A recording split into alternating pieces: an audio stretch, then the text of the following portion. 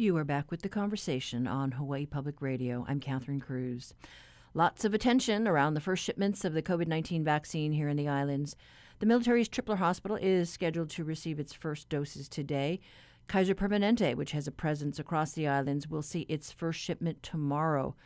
This morning, we talked with Andrew Giles, the assistant hospital administrator who is leading Kaiser's COVID emergency response. He shares with us the latest on the planned arrival of vaccines for Kaiser's facilities across Hawaii. So we're very excited. We will be receiving our first tray of vaccine through the Department of Health. We're expecting a little under 1,000 doses of vaccine, which should be arriving tomorrow. And we'll go right into our ultra-cold freezer. So we recently purchased a freezer that can hold up to an astounding 200,000 doses of vaccine. So we're happy to have that. We'll use the medical center, the hospital here in Moanalua, as our home base, if you will, to receive that vaccine. We'll start our program on Thursday morning. We have some of our frontline staff that are working in the various COVID units up on deck to receive the vaccine. And over the coming weeks and months, we'll use the hospital as the home base, like I mentioned, and ship that vaccine out to our various clinic sites to help vaccinate our staff at the clinic and ultimately to the community at large. We have 8 registered vaccine administration sites across the 4 islands, and so we have a pretty robust framework in order to get this vaccine out to the people. We do have a large listener base on the neighbor islands. Can you break down, the logistics? What are the challenges that are involved? Sure, absolutely. And we're following the Department of Health lead here for a few of these items. So there is 2 vaccines that should be available here. So one, of course, is the Pfizer vaccine, which already received the FDA approval, which we'll be receiving tomorrow. But there's a second vaccine, the Moderna vaccine, which has a little bit less restrictive shipping requirement. It doesn't have that ultra-cold freezer requirement. And so that should be receiving FDA approval hopefully this Thursday. And so once we receive that approval, that will likely be the vaccine that will be shipped to the outer island just based on those ultra-cold requirements. But that's to be worked out with the Department of Health. So we're very eager to get the vaccine out to those folks as well. And we should be able to do that here within the next week or 2. And so what is Kaiser's staff across the state? So the Kaiser staff that will be receiving the vaccine, so the first phase is going to be those that are direct healthcare workers. And actually, because we are receiving an ultra-fine amount, we're receiving just 1 tray of vaccine. We have really about 4,000 frontline healthcare workers, but we're only receiving 975 this first go-around tomorrow. So we've whittled that down to really those that are at the highest risk here at the hospital, those that are working in our ERs, ICUs, things of that nature, where they're really in close proximity to those that could be known COVID patients. So we're prioritizing those folks as well as our frontline housekeepers, those that the support staff that are really vital to the operation. And once we vaccinate the majority of the hospital staff, we'll then move to the clinics and the rest of our employees across the island. And what about for patients? So patients, that's a great question. So we're following the Department of Health plan here. So phase 1A is going to be those direct healthcare workers, like I mentioned. There's a fair amount, just given Hawaii and our dependence on a variety of business sectors, there's a fair amount of patients or Kaiser members, for example, that would fall into phase 1B, which is the essential workers defined by the government. So I think we'll catch a fair amount of our patients and members in phase 1B, which is those essential workers. Phase 1C is then the high-risk adults. So those that are high risk have various comorbidities or health conditions, or if you're over at 65. So that first phase should go fairly quickly. The vast majority, those that are not in phase 1, would be phase 2, and that's the community at large. And it really depends on the allocation that we receive, but we're probably looking a month or 2 out, probably early spring. Okay, for the members, the general members. For the vast population throughout the island. Do you see administering the vaccine to patients that are already, hospitalized in your care? That's a great question. So that's being worked out currently. What's known at this moment is those that are in skilled nursing facilities or congregate living facilities are at the highest risk. So there may be scenarios where a patient is admitted to the hospital and is discharged to a skilled nursing facility. that would be an applicable scenario based on the guidelines where we would vaccinate here at the hospital potentially, and then they would move over to a skilled nursing facility.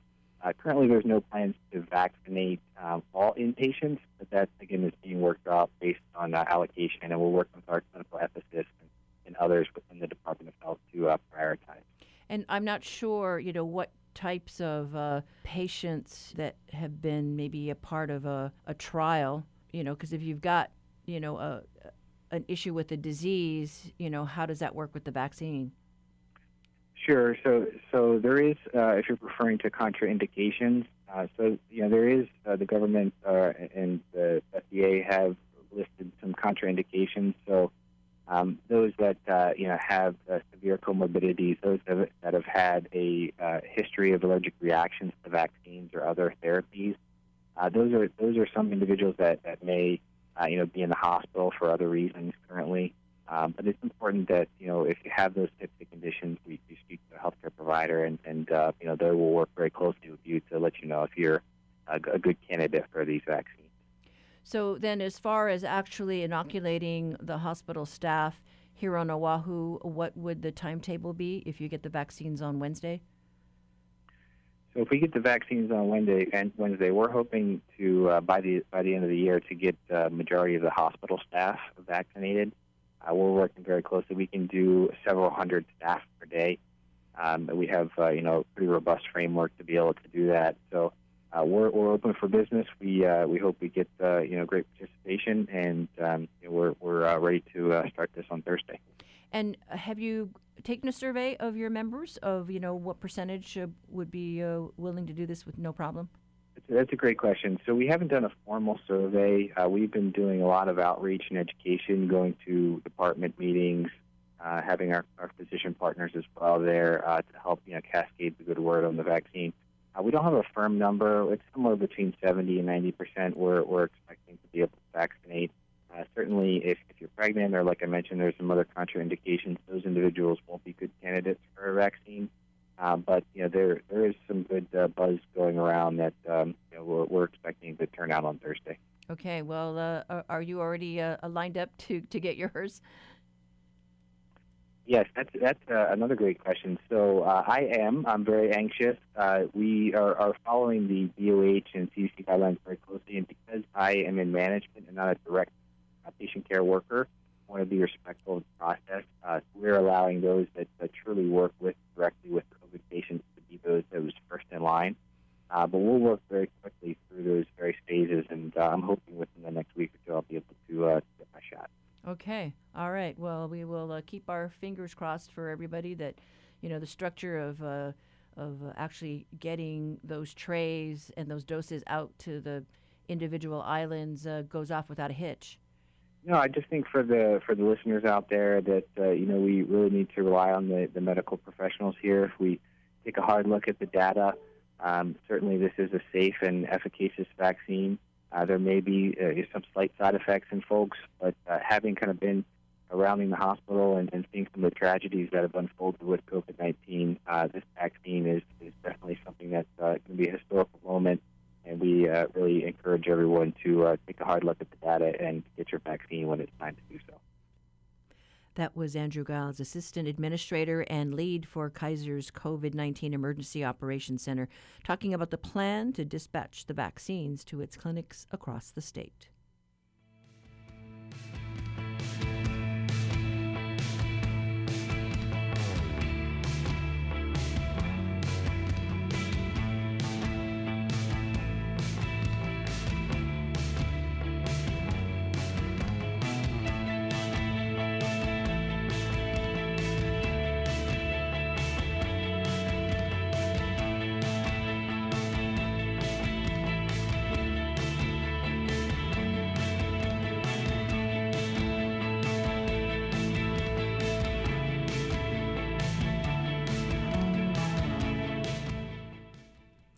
Time is running out for Hawaii to make use of emergency pandemic relief funds that were awarded to the state by the federal government. The deadline is in 2 weeks. HPR's Ryan Finnerty has been reporting on the CARES Act and joins us now. Good morning. Hi, Catherine. So, hey, remind us, how much money are we talking about? The CARES Act, everyone might remember, was the $2 trillion rescue package that was passed by Congress in March, and it paid for programs like supplemented unemployment insurance, stimulus checks that were sent out to individuals and families, and the Paycheck Protection Program for small businesses. Of that total, more than $2 trillion, Hawaii received around 10 billion in total, and a lot of that went directly to individuals and businesses through some of those programs that I just mentioned. But there was also this other pot of money called the Coronavirus Relief Funds, or CRF, and those were the funds given directly to states and large cities to help them pay for unbudgeted expenses related to the pandemic. And that's the pot of money we're talking about right now. Hawaii, the state of Hawaii, received about $1.2 billion in those CRF funds, and it shared some of that with the smaller counties, the neighbor islands that didn't qualify based on population size for a direct award. The city and county of Honolulu received its own separate amount. And those funds have gone to pay for things like rent assistance, paying for personal protective equipment to essential businesses, and even the travel screening measures that are in place at state airports. But as you mentioned at the top, time is running out to spend that money, because when Congress approved the funds in March, the money came with a catch. It all had to be spent before the end of the year, and any unspent funds would be returned to the U.S. Treasury. And the intent of that was kind of twofold. Congress wanted states and cities to get the money out fast to people who are in need.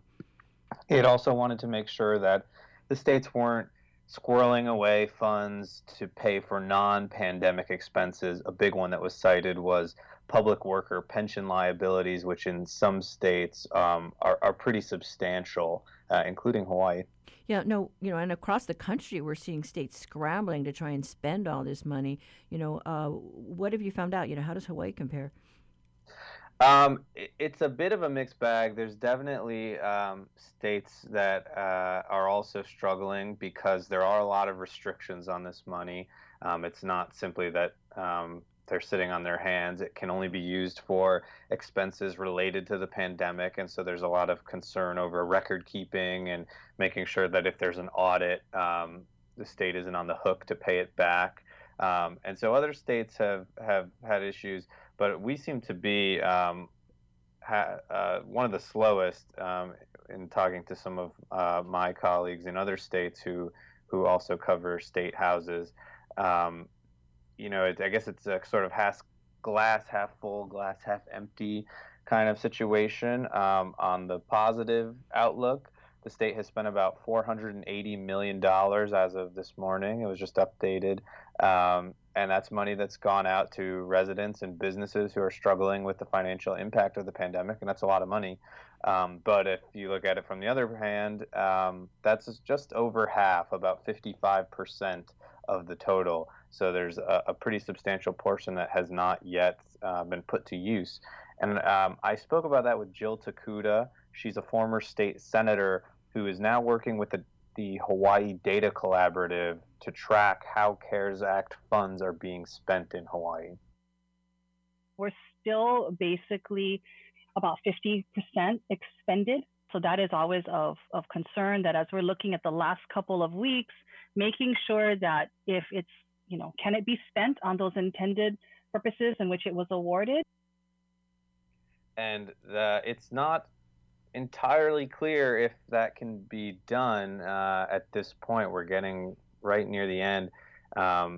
It is worth noting that there's a third category that lies somewhere in between spent and unspent, which the Hawaii Data Collaborative is calling encumbered. And that basically means those are goods or services that the state has contracted for or entered into an agreement to buy, but the payment hasn't necessarily gone out yet, or it hasn't been processed, or it might be in review in some way. And so there is a chance that a good chunk of the unspent money could move into the spent column in the next 2 weeks. That encumbered category represents about another 200 million or so. And there's a chance that some or all of that could be spent in the next week. But at this point, it looks like a large portion of the money will go unspent.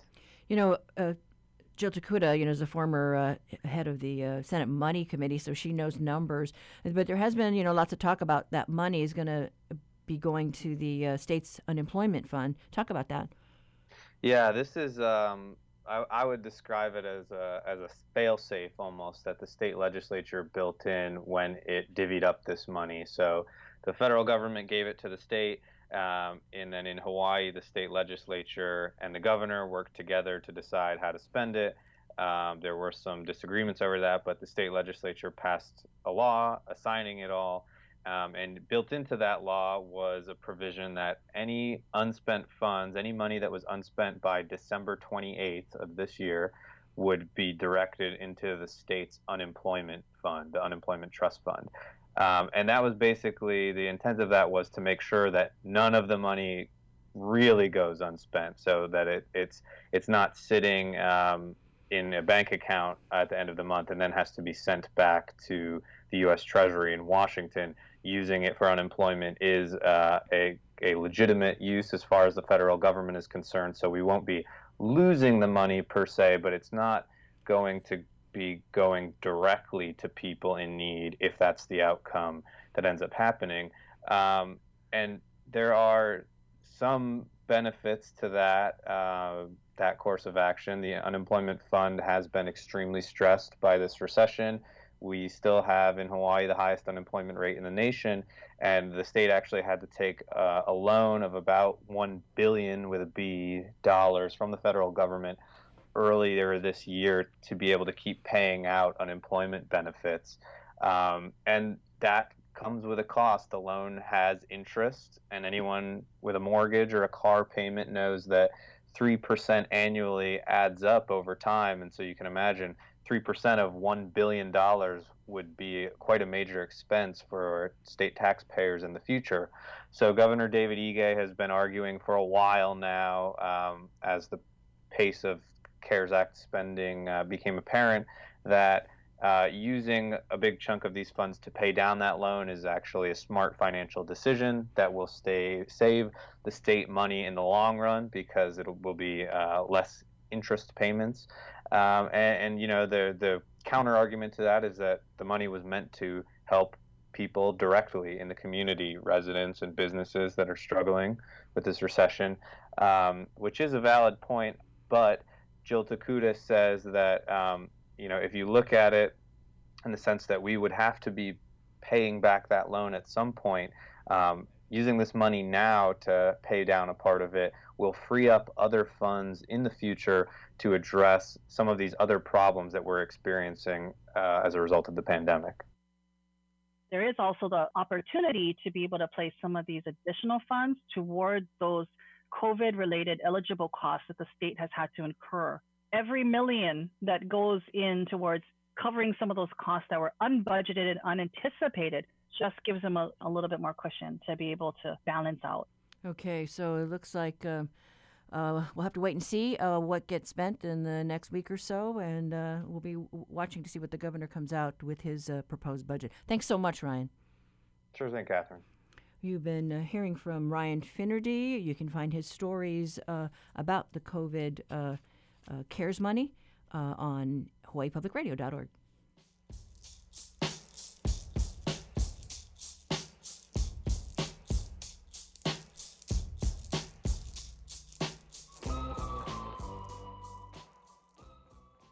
Support for Hawaii Public Radio comes from the Scheidler College of Business at UH Manoa, offering Master of Science programs in finance, marketing, and information systems. scheidler.hawaii.edu. Hi, this is Jose Fajardo, president of Hawaii Public Radio, with a special mahalo to all those who contributed during our recent fund drive. Thanks to you, we raised over $176,000 and welcomed 223 new members to our ohana. Your support ensures that HPR will remain strong in the new year, and it means that we can keep bringing you more of the news, information, and music programs that you rely on. Mahalo, and happy holidays from all of us. Next time on The World, a young Latina's first-time vote for president. She chose Biden. Her grandpa was all about Trump. He kept saying, Trump won, but like in Spanish. And I was just like, no, he didn't. Stop listening to your news. One Mexican-American family splits their vote and exposes a generational divide. Their story in the top news from around the globe. It's on The World. Beginning this afternoon at 1. Support for Hawaii Public Radio comes from the Honolulu Museum of Art, welcoming the community to reconnect with the art and museum spaces on Pauhana Friday evenings until 9 p.m. More at honolulumuseum.org.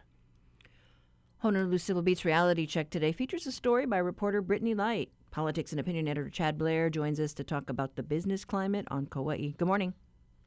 Good morning, Catherine. So yeah, Kauai not doing so good?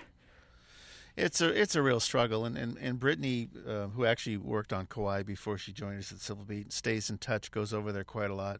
She opens her story today at the Grand Hyatt Kauai Resort and Spa, which Poipu, right? Mm-hmm. And it's the largest hotel on the Garden Island, and it came back last month in November. The hotel brought about maybe 400, 500 of its staff back to work. I mean, that's half of its original size.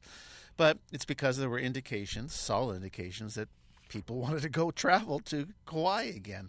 You saw indications, bookings to the island.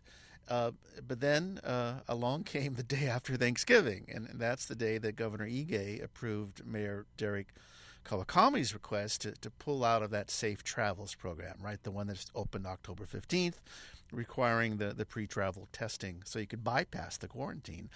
But, that's not the case anymore. Everybody has to go under quarantine when they visit Kauai for the time being. The mayor has said that it is needed in order to regain control of COVID-19. Numbers were pretty low, and then, of course, they had a bit of a spike. Right. So now we've got, the Grand Hyatt, shutting down again? Yes, and definitely, and it's not the only organization, and the reason is because the numbers just aren't there. Brittany looks at passenger arrivals, for example, on December 2nd. They plunged more than 90%. That's amazing. She looked at an unemployment claims report one week in which it jumped something like 15% from the week before. The Chamber of Commerce over there is saying, a lot of businesses really are on their last lifeline. Yes, some of them are going to reapply for SBA loans, but there's businesses like the Ono Family Restaurant that's in Kapa'a, and according to Brittany's story, it's not going to reopen after 40 years of a family business. You just can't survive on catering and takeout. Yeah, I mean, we're talking public health, but there's also economic health, and there's a price to pay, I guess, for the shutdown.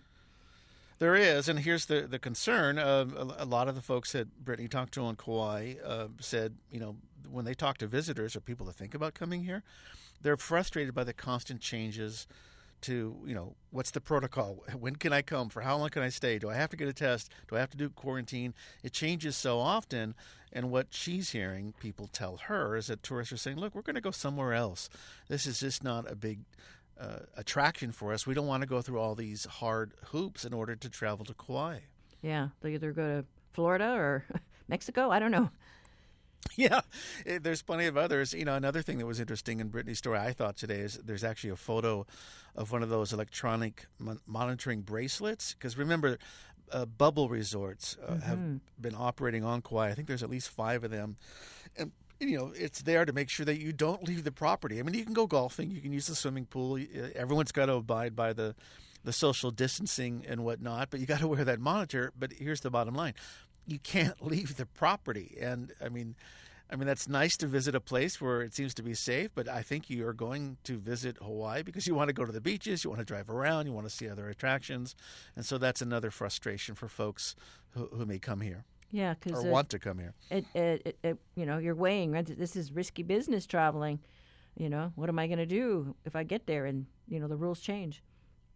Exactly. And as you mentioned in the earlier report with Ryan, the governor's going to introduce his budget next week, and we'll see without that revenue coming from tourists, that's going to contribute to this huge hole in our state budget. Right. So a lot can happen in the next couple of weeks before 2020 goes away. And let's look for a brighter 2021. And again, hearts go out to the small businesses on Kauai and all the islands. But thanks so much, Absolutely. Chad. Thanks, Catherine. That was Politics and Opinion editor Chad Blair with today's reality check. You can read Brittany Light's story at civilbeat.org.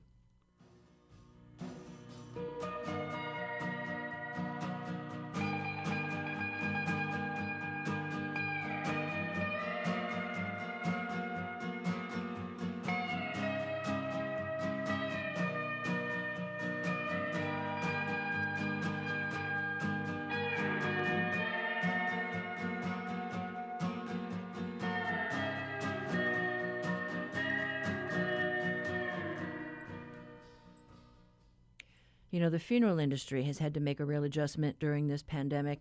It's not been easy for grieving families and funeral home staff having to change their way of dealing with saying aloha to loved ones during an already stressful time.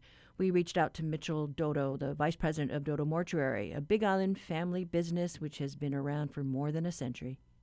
From the beginning of the year up until about the middle of March, I'd say, it was a pretty regular year for us, business-wise at least, We've been servicing the community for over 100 years here on the Big Island.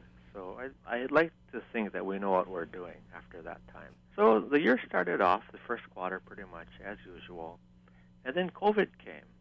And then, the entire public took precautions from, first of all, avoiding people who went to China. In the previous 2 weeks, any travel to China, we were told to avoid those people. Then it came to be more common where you have to wear a face mask, wash your hands, hand sanitizing, which was doable for us as a business. But what really disrupted the normal course of activity for us is when we were not allowed to gather in great numbers for public gatherings. And I'll give you some perspective on that, Catherine. Our chapel in Hilo, our mortuary chapel, can seat about 200 people. And we have additional space with how would you say, like a removable wall to seat an additional 100 people for a total of 300 people within the chapel.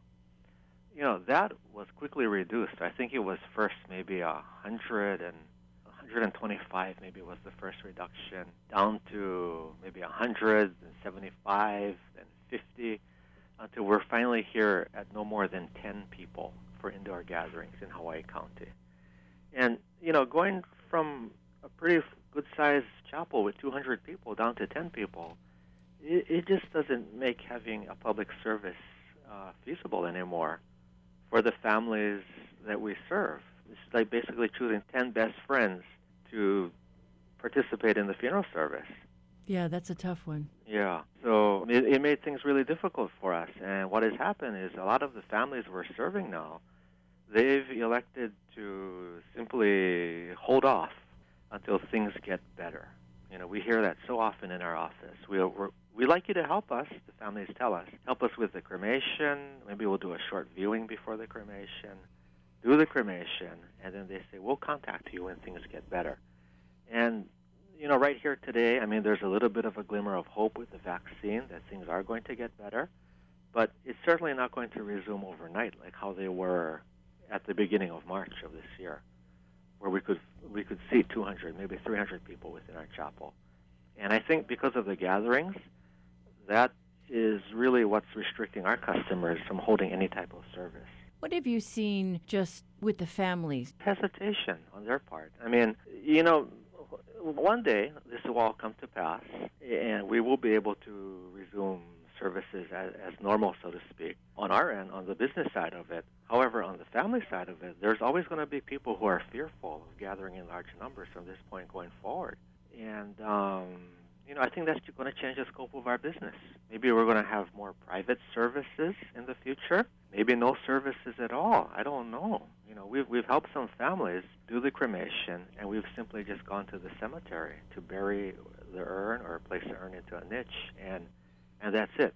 They've decided already they don't want to do any service because of the COVID outbreak. And that's it right there. So you have seen then the number of cremations up? I would say the rate of cremation has increased in this year, 2020, as compared to having traditional services where we'd have what we call a body burial within a casket.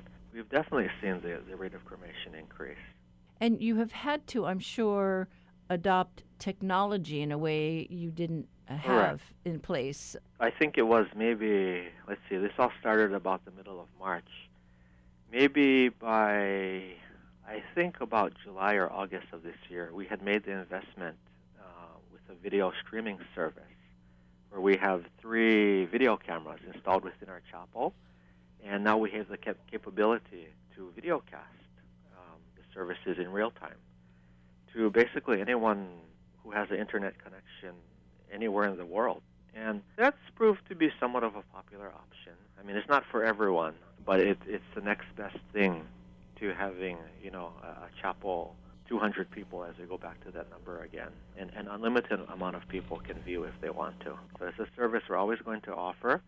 It's a great convenience overall for a family member who may live, off island, or maybe just someone who's a little hesitant to come out of their home, because our viewers can watch this on their smartphone, their tablet, a regular desktop computer. I mean, we've even had some families who've told us that they call it a watch party, where since we can't have more than 10 people in our chapel, they've gone to a relative's house or something, and they've gathered there, and the whole family watches the service, at home.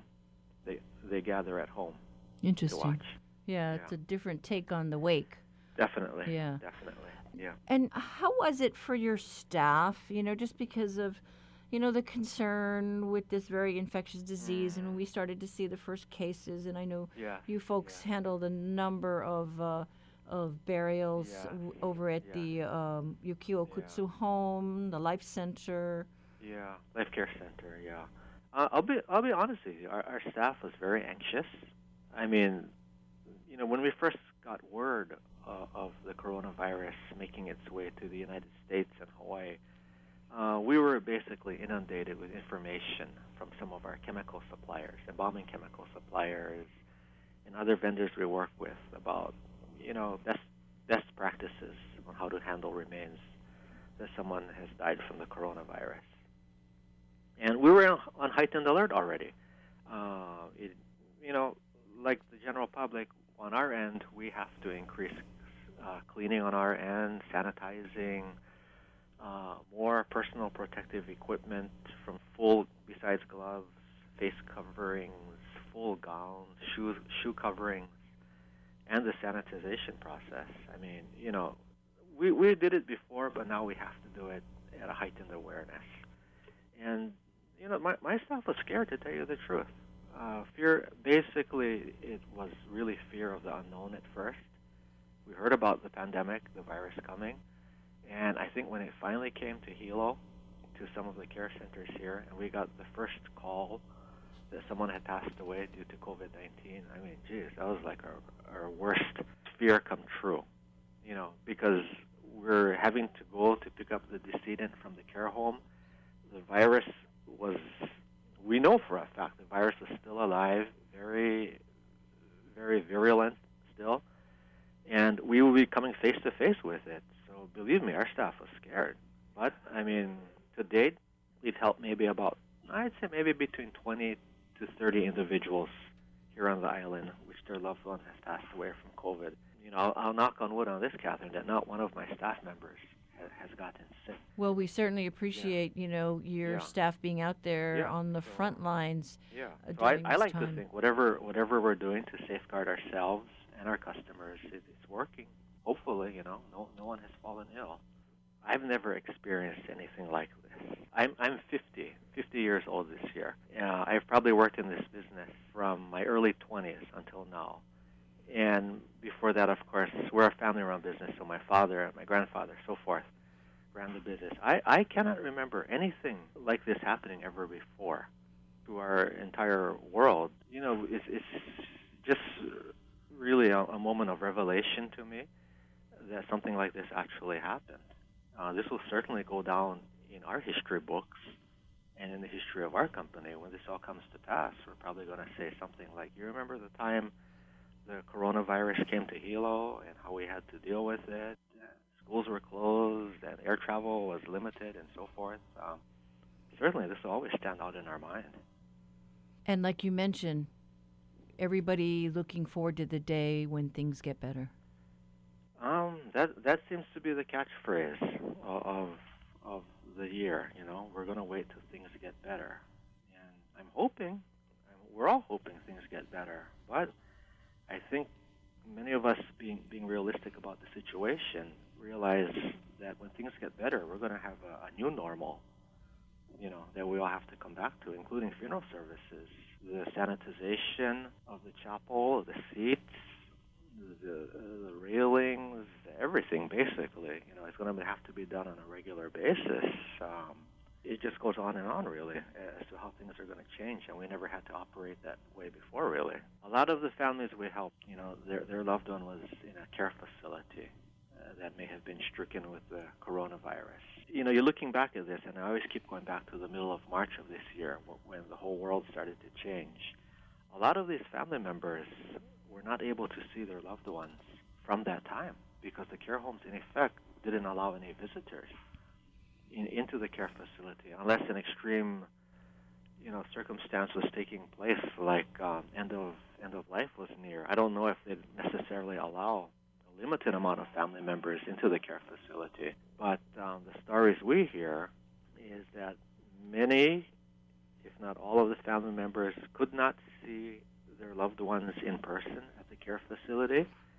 Maybe they could do like a FaceTime or video conferencing or even visit them through the window on the outside of the care home. You know, these kinds of things. So when they finally passed away due to COVID-19, you know, it probably still wasn't safe for the families to do a viewing of the decedent before the cremation or the burial. And, you know, this opportunity for them to properly say their goodbyes was lost, really. I mean, it's not that they didn't want to see their loved ones after they passed away, but, you know, most, if not all of the families we met with, they realized it was a health hazard.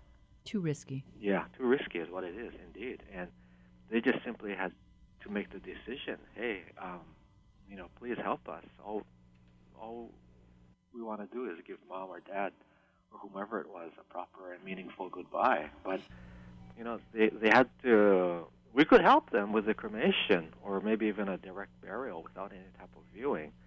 But I think the viewing part is really therapeutic, you know, for the grieving process to begin. Mm-hmm.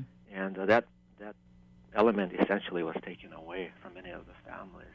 I know for a fact, Catherine, that many families were not, in their hearts, they weren't 100% satisfied with their decision.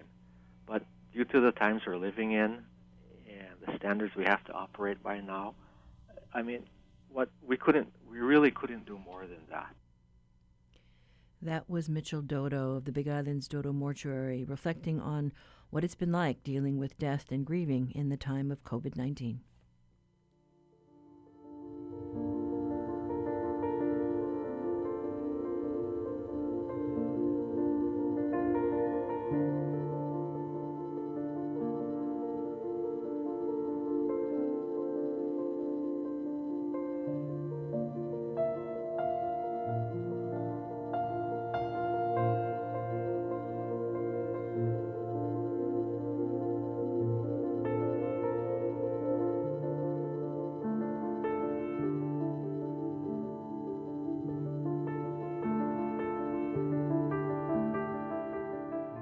Support for HPR comes from Alexander and Baldwin, owners and managers of office, industrial, and retail properties across the state. A&B, building partnerships in Hawaii for 150 years with a commitment to provide for the needs of island communities. On the next Fresh Air, actor and rapper Riz Ahmed. He won an Emmy for his starring role in the HBO series The Night Of, and was also in Rogue One, a Star Wars story, Jason Bourne, Nightcrawler, and The Road to Guantanamo. He stars in the new movie Sound of Metal as a punk metal drummer who loses his hearing and has to rethink his life. Join us. Beginning this afternoon at 3, following On Point. Support for Hawaii Public Radio comes from ProService Hawaii, offering advice to employers on managing business challenges due to the coronavirus. More information at proservice.com/coronavirus.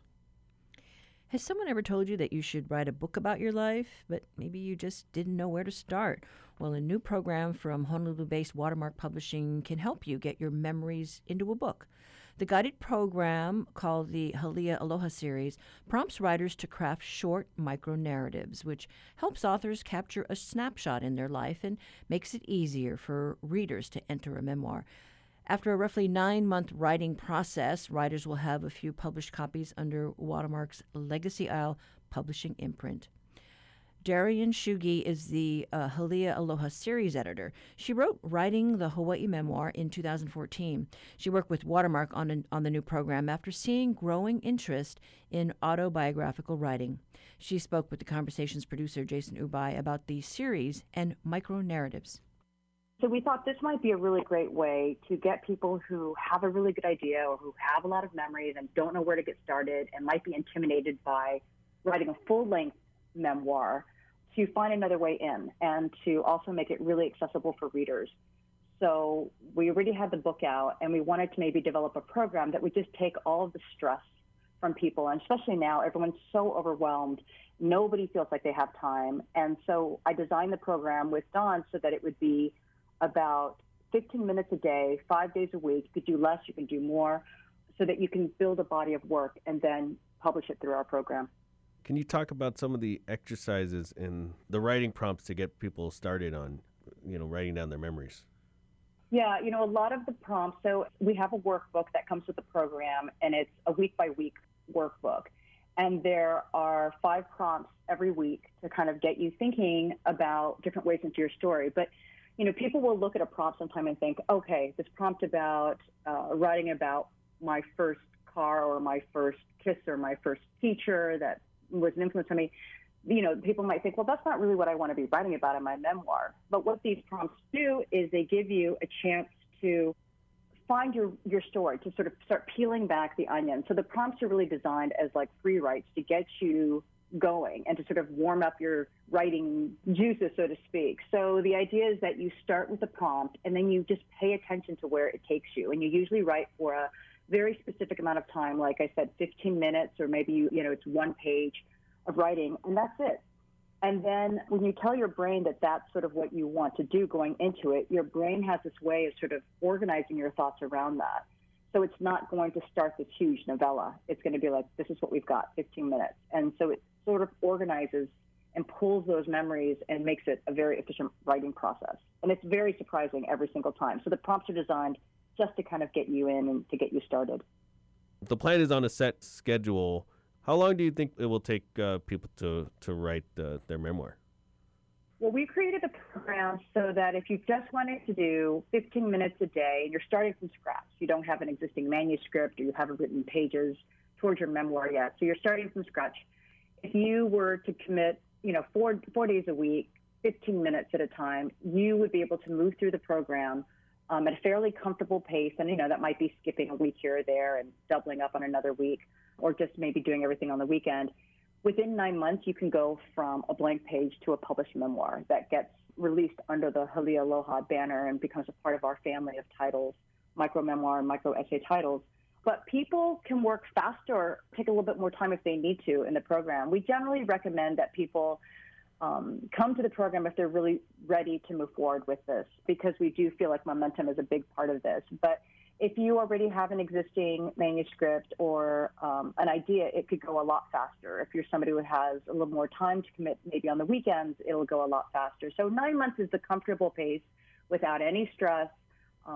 And again, you're really only writing for the first 4 or 5 months is the writing and editing, and then it goes into our production queue, and that is then on us, and that just takes the time that it takes for design and publication and everything to happen. So if you go through the program from day one, in 2021, you could have a book comfortably before the end of the year. The other thing about our book is we do have a very specific page range. And so the books are fairly slender. They will run about 23 to 25,000 words. And that's the other thing that makes it really accessible, both to readers and writers. So for writers, it's not intimidating, getting these memories down and finding a way to frame them. And we give a lot of guidance, both in terms of my own involvement as the series editor, one-on-one consultations, feedback on your work every month. You can submit up to 2 pieces if you're with our signature package, and then you also get a developmental edit of your final manuscript.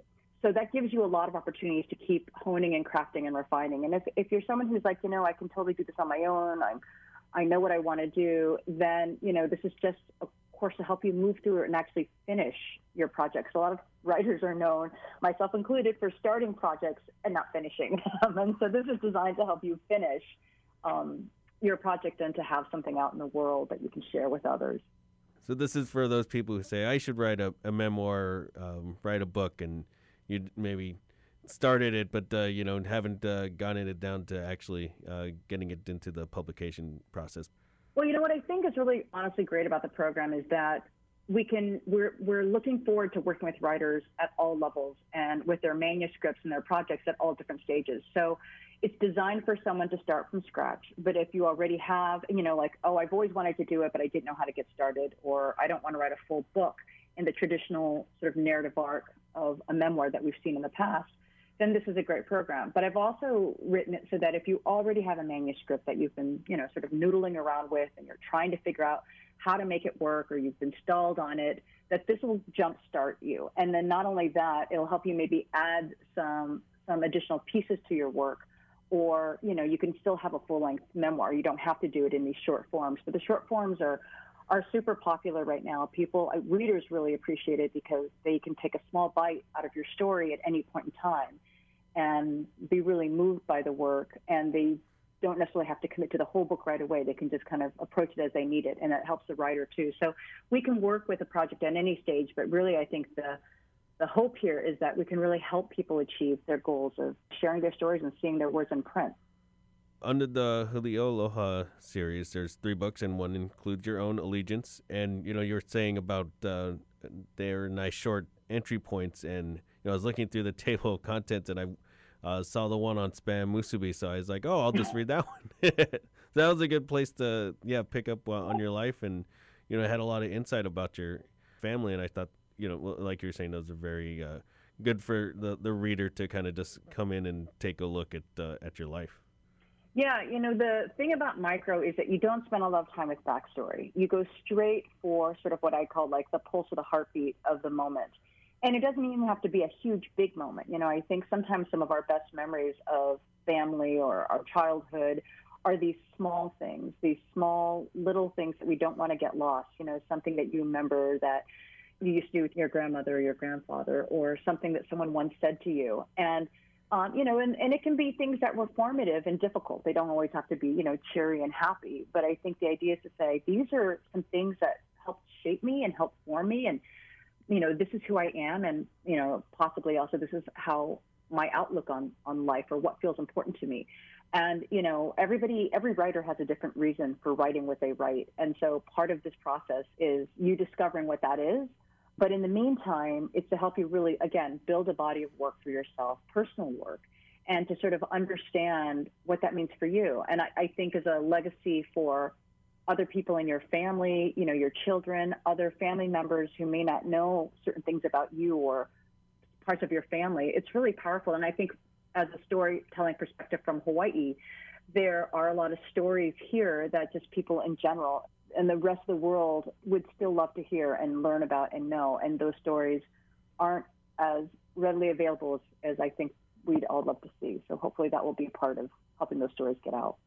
I think it's really interesting because there are people who will sometimes say, I don't really feel like I have anything to say, or, my life isn't very interesting. And I think that's where the power of the prompt comes in, because prompts allow us to, again, peel back that first level of resistance, right? So again, if you write about a memory of, I don't know, I think one of the prompts is really basic, like, talk about, were you ever in a sport? Talk about a PE class, or talk about something that you were involved in that had to do with athletics. And if you were somebody who was not sporty, this may not seem like a very interesting question for you. But if you start writing and you do the prompt, what happens is it leads to the thing that is a story that you were actually trying to tell, and you may not even be aware of it consciously. It's a subconscious process, which is what I love about writing.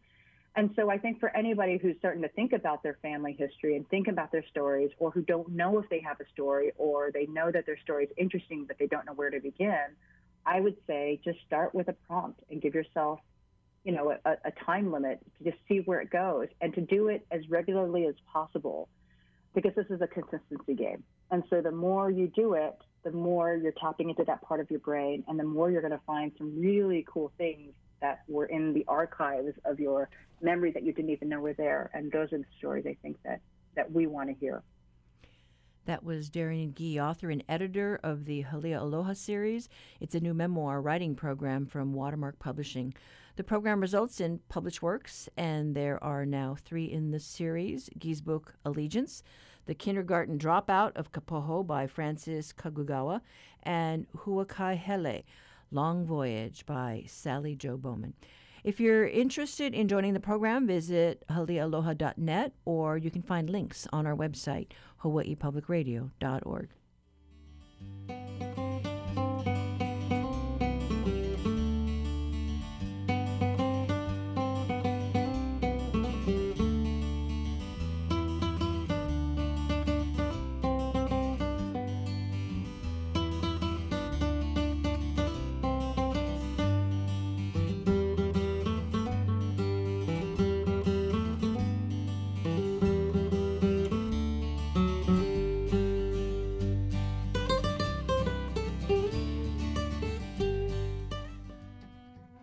And that closes the show for today. Tomorrow, we hear about a new campaign built around a cute Hawaiian duck with a serious message about sea level rise.